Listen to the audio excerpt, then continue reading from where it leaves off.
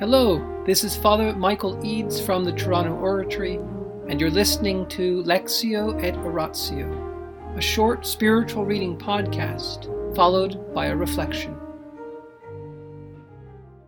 The Practice of the Presence of God by Brother Lawrence of the Resurrection.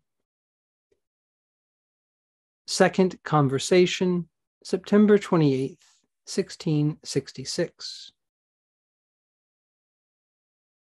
Brother Lawrence said that he had always been governed by love with no other interest, never worrying whether he would be damned or saved, and having once decided to perform all his actions for the love of God, he was at peace. He was content, even when picking up a straw from the ground for the love of God, seeking him alone and nothing else, not even his gifts. He said that such behavior of the soul makes God bestow infinite graces upon him. Though we may take the fruit of these graces, that is, the love born from them, we must reject the taste, which is not God, since we know by faith that God is infinitely greater and completely other than what we feel. This manner of acting leads to a marvelous struggle between God and the soul. God gives, and the soul denies that what it receives is God. In this struggle, the soul is as strong in faith or even stronger than God, since he can never give so much that the soul cannot still deny that the gift is God himself. He said that only the soul that trifles with the gift, instead of rejecting it and going beyond it to God, experiences ecstasy and rapture. Except for wonder, we should not allow ourselves to be carried away. God must always remain the master. Brother Lawrence said that God rewards everything we do for him so promptly and so generously that he sometimes wished he could hide from him what he was doing for God's love, so that by renouncing all reward, he would have the pleasure of doing something purely for God. He had been greatly troubled in spirit, thinking that he was surely damned, and no one in the world could have convinced him otherwise. But he reasoned in this way: I entered religious life solely for the love of God, and have tried to act for him alone. Whether I be damned or saved, I always want to act purely for his love. At least I can say that until I die, I will do whatever I can to love him. This anxiety lasted 4 very painful years. Since that time, he thought about neither heaven nor hell. His whole life was nothing but freedom and continual joy. He placed his sins between God and himself, as if to tell God that he did not deserve his graces, but that did not stop God from filling him with them. God sometimes took him by the hand and brought him before the whole heavenly court, showing off this miserable sinner whom he was pleased to shower with his graces. He said that in the beginning, we must work at forming the habit of continually conversing with God, attributing to him everything we do.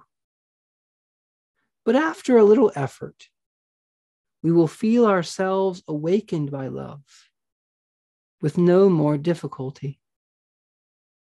He expected that after the good times God had given him, he would have his share of suffering and pain.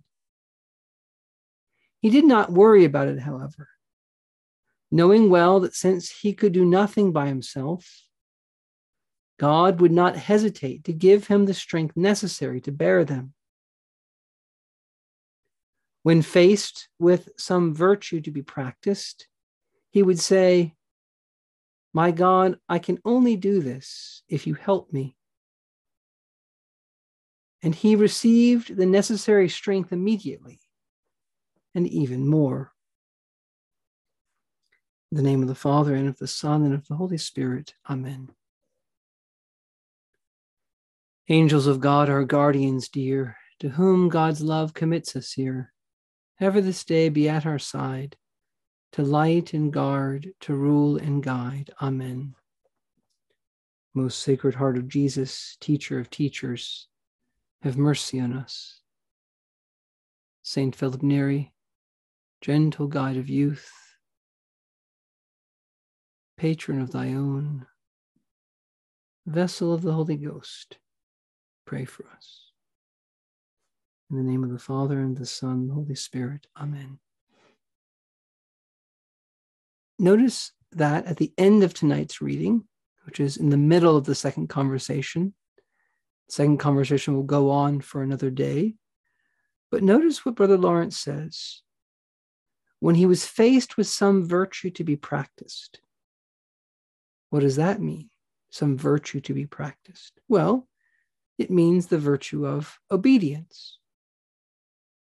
And to practice the virtue of obedience is not just to want to obey your superior, that's what obedience is, but to put it into practice, to actually obey.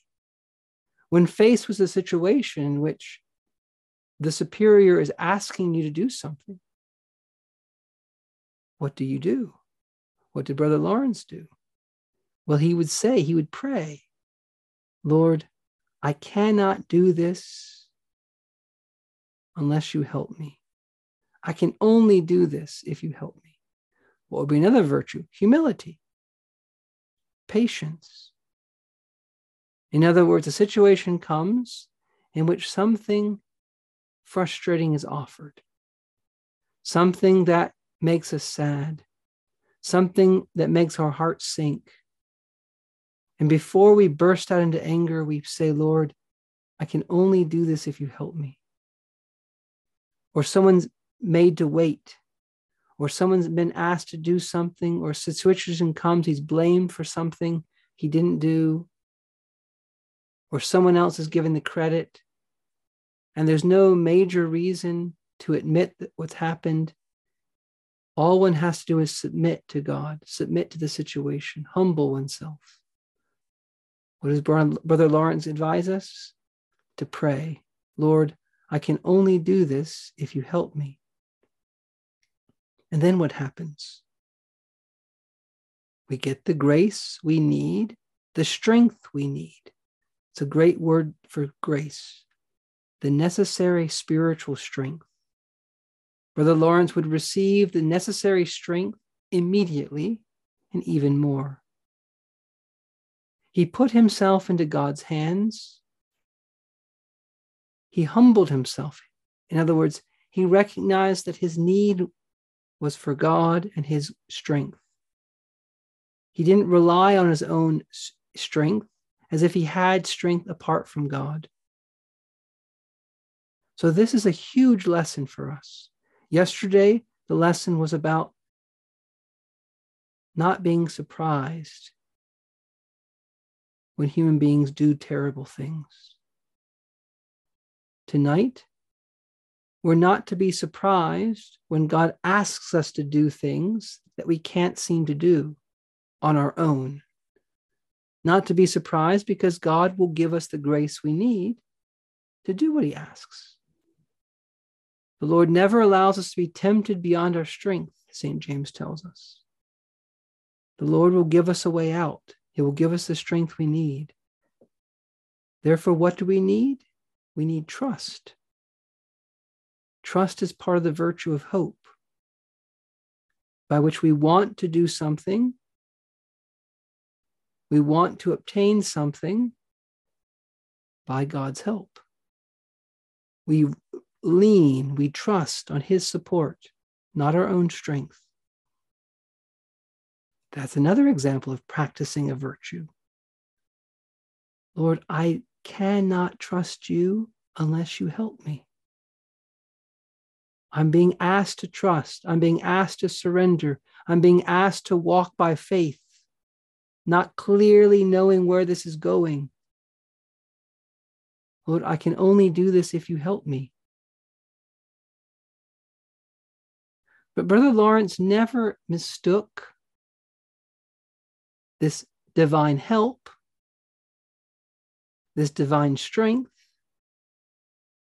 from the giver of this strength. Brother Lawrence is telling us we are not only aiming at the gifts that God can give. We have to ultimately be aiming at God himself. We have to ultimately be aiming at pleasing him, at honoring him, of doing it for God. And how are we going to get to that point? How will we get that disposition of soul? How will we have to practice this virtue of pure love? Only if God gives us the help. Only if he helps us. So if the Lord has put into our heart any kind of desire for this pure love, to want to love God purely for his own goodness, to want not his rewards, not because we get something out of it, but simply because he's so good and he's so beautiful and so worthy of being loved. And if that's what we're aiming at, then we're aiming at something completely supernatural, something that requires God to help us, which requires us to pray. No discouragement. If we're discouraged, it's because we're trying to do something by our own strength. If we're discouraged, it's because we think we have to do it ourselves. But Brother Lawrence is telling us over and over again, things require effort, yes. It requires us to work, yes. But even that effort, even that work is itself a gift from the Lord. In the name of the Father, and the Son, and the Holy Spirit, amen.